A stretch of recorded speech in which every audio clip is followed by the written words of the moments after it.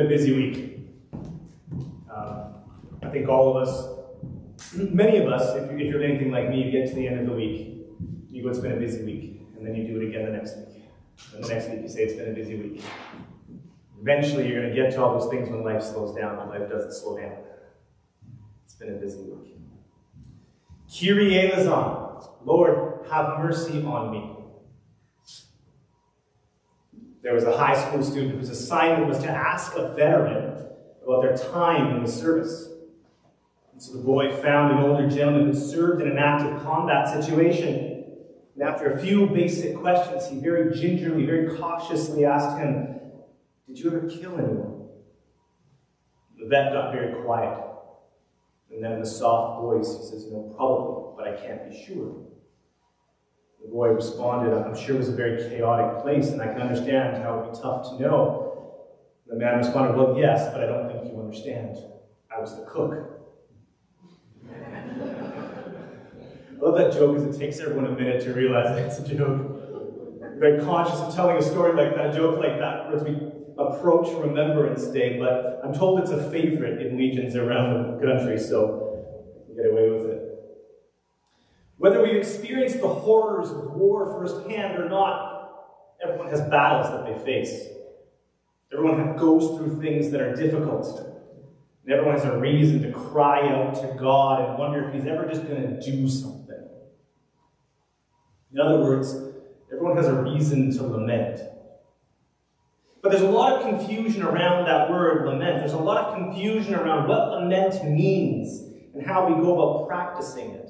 In fact, it's been my experience, I've known people who've been Christians and Bible-knowing people for decades who've never actually understood what the word lament means. They've never taken time to understand it. And if you ask them, what is lament? They will say to you, I don't know, there's something in the Bible about it. And that's criminal, because it's actually a biblical imperative. There's often this hesitancy to offer up true lament to God. Sometimes we do it without realizing it, and other times we should be doing it and aren't. As we've discussed many, many times, 2020 has been a difficult year on everyone. In big and small ways, all of us have felt the impact of a pandemic on our lives. And COVID has only been one part of the reason for our lament, the reason that life has been so difficult, because life has moved forward with zero regard for lockdowns or restrictions or anything else. Next week, I'll get to it. Life will slow down next week. Life never does, because life keeps going whether COVID is a thing or not. Regardless of what stage of lockdown the government has us in, life keeps going. And so many of us have moments where we want to be angry, where we want to feel sorry for ourselves, where we just want to scream at God and blame Him for all of our problems, and then we don't. We remind ourselves that good Christians don't do that. Except, that's not true. If you take a look at your Bible, anywhere in your Bible, you will discover that seemingly good Christians are constantly blaming God for their problems. Blaming God for situations that human beings created is a tradition that started with Adam and is going strong today. We create bad situations for ourselves, and then we blame God. We've been perfecting this throughout all of human history.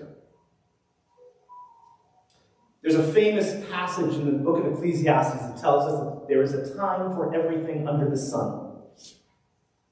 And there is certainly a time to lament. And I think if there was ever a time to lament, it's 2020. Every book of the Bible includes passages of people blaming God for their situation. Every single one. The book of Lamentations is basically just one long, angry, sorrowful rant at God. The Psalms contain some pretty shocking prayers and phrases directed at God and making requests of Him that would just stun most church-going people today. We read the Psalms and we pick and choose which ones we read, forgetting that there's a lot in there calling God some pretty shocking things, asking Him to do some things that good Christians just don't do.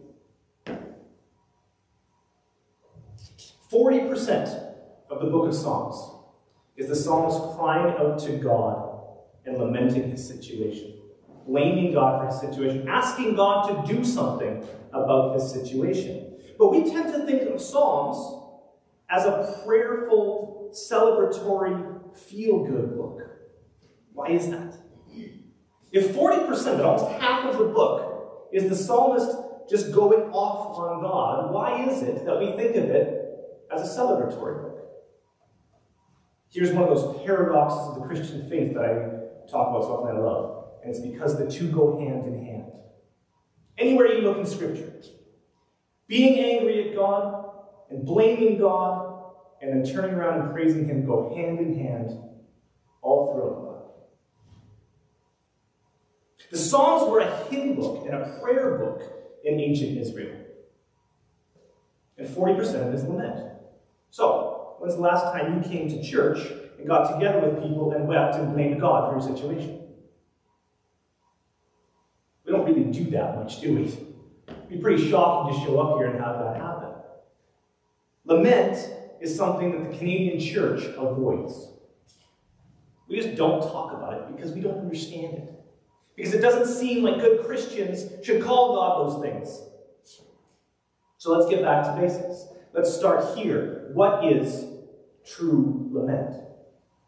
Lament is Kyrie eleison. It's a time to mourn. That famous passage from Ecclesiastes that says that there's a time and a purpose for everything, that season for everything under the sun, that includes weeping and mourning, as well as laughing and dancing, because you can't have one without the other. Lament is one of those things that's going to happen, consciously or unconsciously. We're going to get to that in a minute, but if you think that you're tricking God into the fact that you're not sad or upset, you've got another thing coming. Lament needs to run its course. Lament is not necessarily complaining, nor is it just simply sadness. Lament is actually a biblical, liturgical response to the reality we find ourselves in. One that engages God in the context of our own perceived pain. And perceived there is the key term. Because pain is subjective. Everyone goes through different things, and you can't compare one person's pain to another. People are going to experience it the way they're going to experience it. And if anyone can understand that, it's God. In short, lament is the act of crying out to God, and especially crying out to Him with over-the-top, exaggerated language. And that's pretty much it. It doesn't much matter what you're crying out to Him for. But most often when lament happens, it's not just crying out to God with colorful language. It's also doing it while feeling sorry for yourself. How many times did you hear your mother tell you to stop feeling sorry for yourself? Mine still does. I have to see her tomorrow, and I don't know what the conversation is going to entail, but I guarantee you at some point she's going to tell me to stop feeling sorry for myself. My mother's a very nurturing woman, but I digress. Contrary to what our mothers told us, feeling sorry for yourself and then blaming God is actually something that can be very good for us. Can be. In the Bible, we see all sorts of examples like this. People sometimes ask for mercy. Sometimes they simply want God to hear their situation. They just need to vent. And sometimes they ask God to be vengeful on their behalf. We read these verses often in the Psalms, and we tend to skip over them, where the psalmist asks God to go and smite his enemies. Not God's enemies, the psalmist's enemies. And the situations that people who practice lament find themselves in are almost always the consequences of their own actions. And yet, over and over again, we see them blame God for their situation and then ask Him, go be mean to those people over there on my behalf. I'm in a bad situation, so let's spread it around. Go be mean to those people I don't like. Again, the psalmist does this all the time, blaming God for his actions and then yelling at Him. But you know, I'm here this morning, if for no other reason, than to give you permission to yell at God. Trust me, He can take it. I can't imagine or fathom a God who created us the way He did, knows the deepest cries of our heart and can't handle it when we get mad at him. I'm not saying he deserves it, but he can handle it. God can handle whatever you're feeling. And I mentioned this a little earlier, but the rub here is that whether we verbalize it or not, whether we consciously express it to God or not, God knows what's in our heart better than we do. And so if you think that you're putting on some kind of mask and acting appropriate in front of God, even when you're feeling anger in your heart, unfortunately, that mask is not doing any good. This is probably the part we're supposed to talk about COVID masks, but I'm going to stay away from that.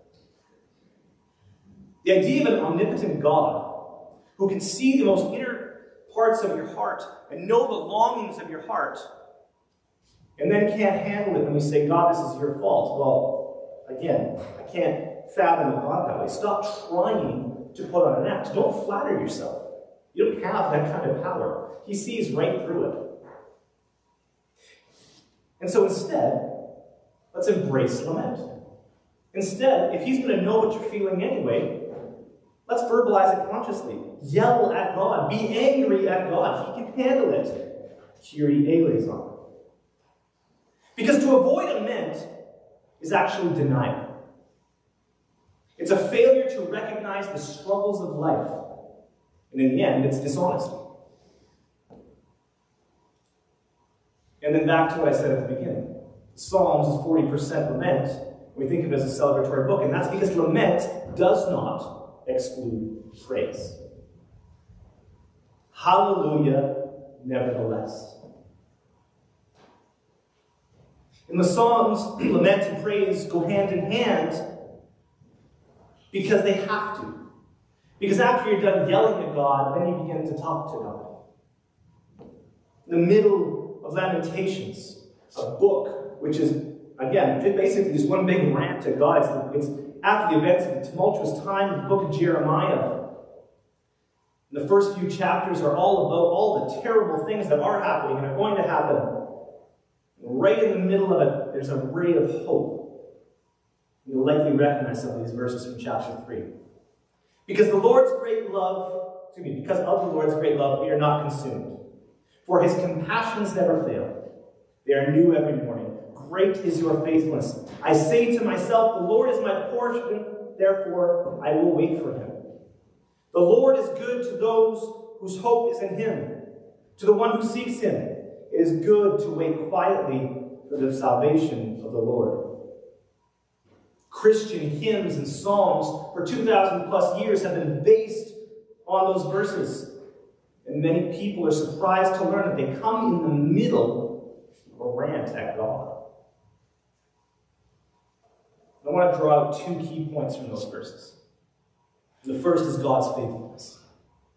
God is faithful. He keeps his promises. He always does what he says. God kept his promise to the people here who are crying out, the people that would suffer exile and lose their nation if they didn't turn from idolatry. He kept his promise. But there's a greater story there, a greater promise. You have to remember Abraham. The nation that was promised to Abraham was to bring blessing to the Lord. And it did through the life, the death, and the resurrection of Jesus Christ. And even through all of this, Israel, which was split into two kingdoms, the northern and the southern kingdom, they ended up in exile. And even through all that, God remained faithful to his promise. But people couldn't see that. Because that's the thing about pain and sorrow. It has this way of blanking your brain. It has this way of making you not be able to focus on anything else. But the beautiful thing is that our actions cannot thwart the promises of God. Again, let's not flatter ourselves. God's going to do what God's going to do. Our actions can bring upon negative consequences, but the promises of God cannot be undone by human beings. We're not that powerful. God preserved in these times of Lamentations a remnant of believers. And even though the nation as a whole had abandoned their God, there were still a select few who were faithful to him. And after exile, he remained true to his promise and returned them to the land. And through that remnant, he gave us Jesus. When God makes a promise, he keeps it. Even though it may seem like a long delay from our perspective, we wait on the Lord. Kyrie eleison. But those hopeful verses in the middle of Lamentations mention waiting twice. The Lord is my portion, therefore I will wait on him. It is good to wait quietly for the salvation of the Lord. Waiting is not something that we do very well in Canada in 2020. Everything is instant. We do not wait on God. We want things now. We like instant results. We want results we can see, tangible things that we can put in a performance review or put before the congregation and say, here's all the things we did this year. Because it doesn't look very good to say we waited on the Lord. And that's why it's particularly important in this age.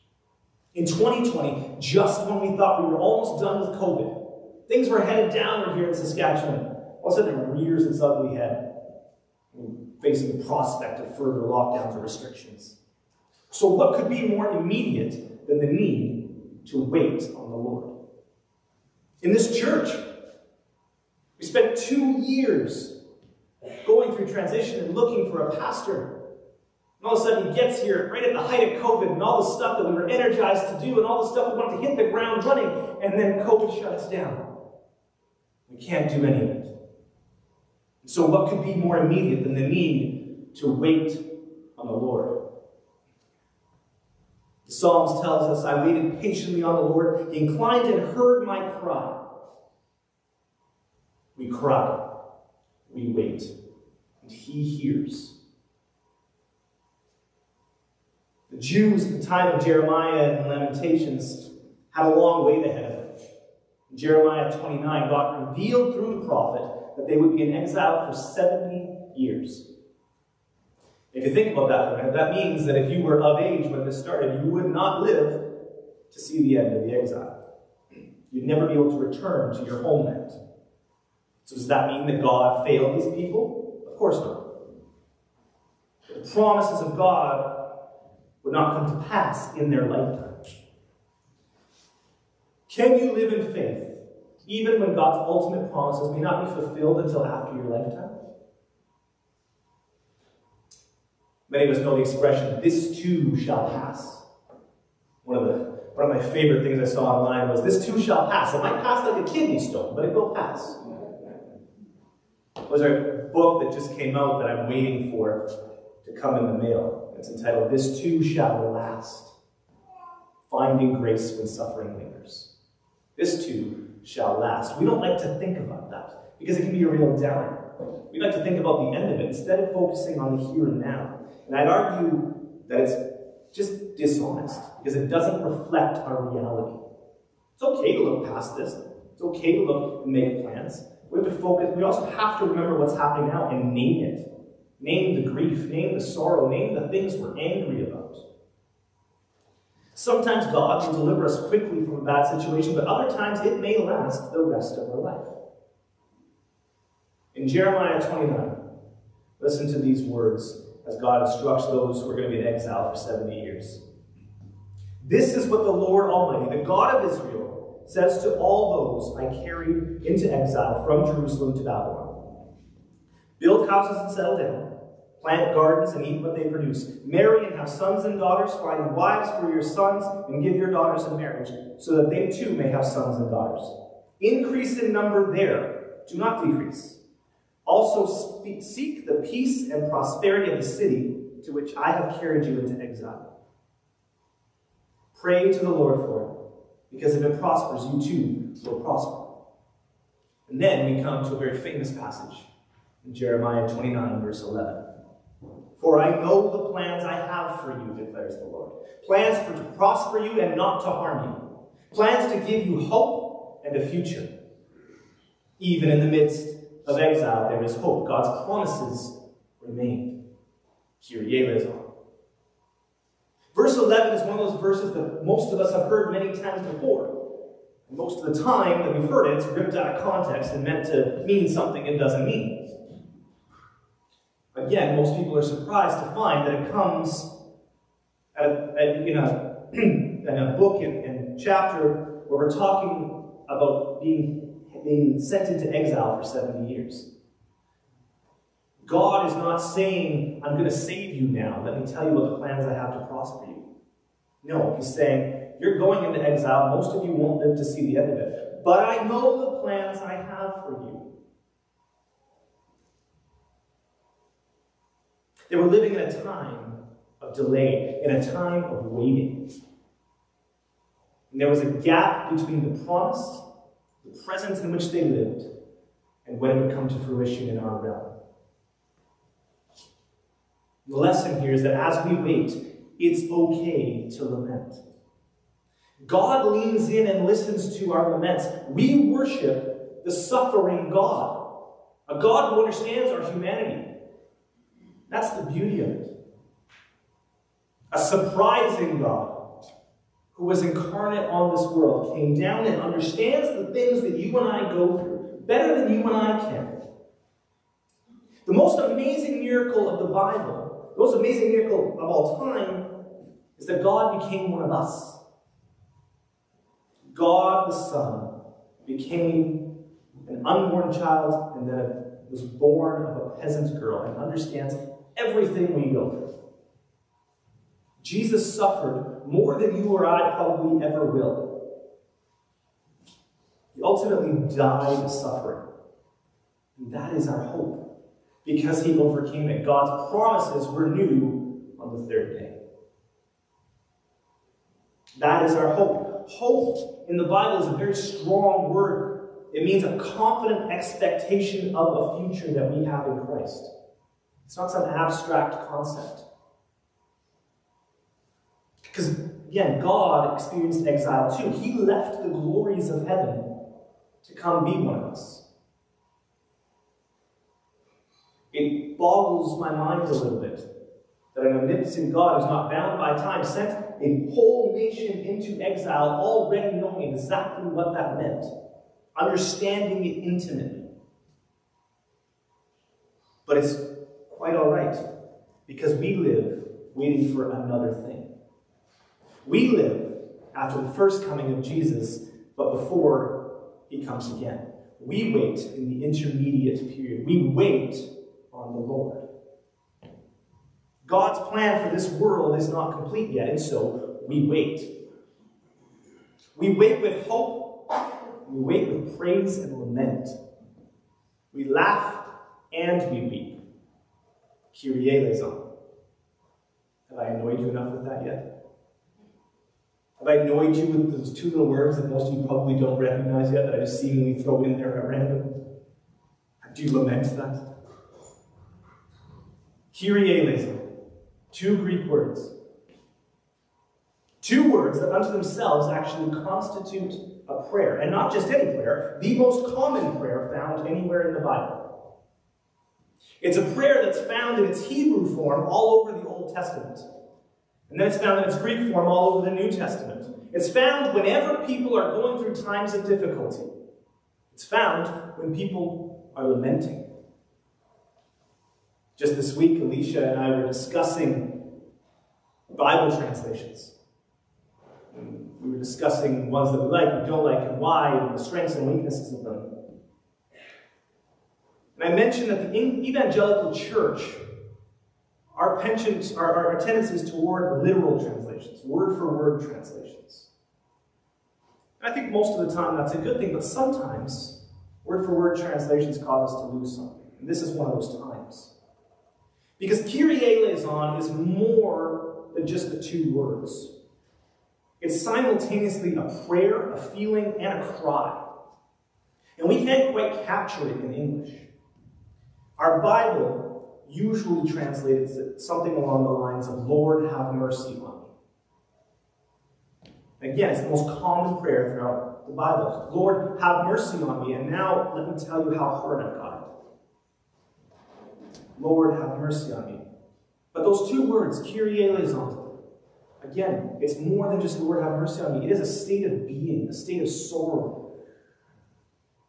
When Jesus came the first time, It was as a suffering and humble servant to die on the cross.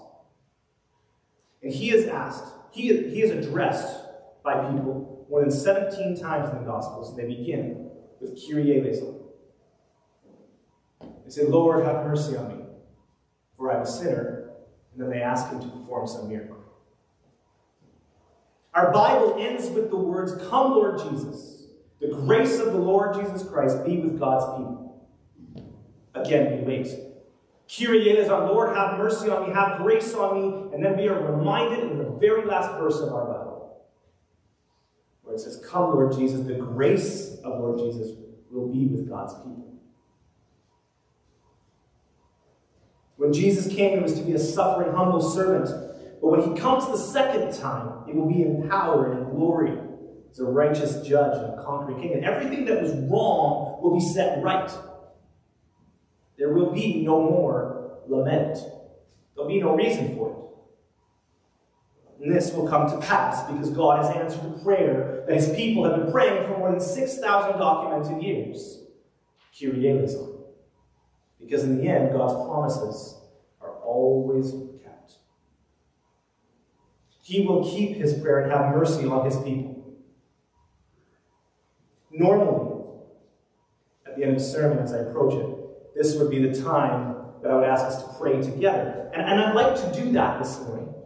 But I'd like to do it in a way that I think the psalmist would actually be pretty proud of, I hope. And I'd like to pray through a song. There's a modern worship song that manages to capture the spirit, the heart of the Kyrie eleison. Many of you may be familiar with the song, many of you won't.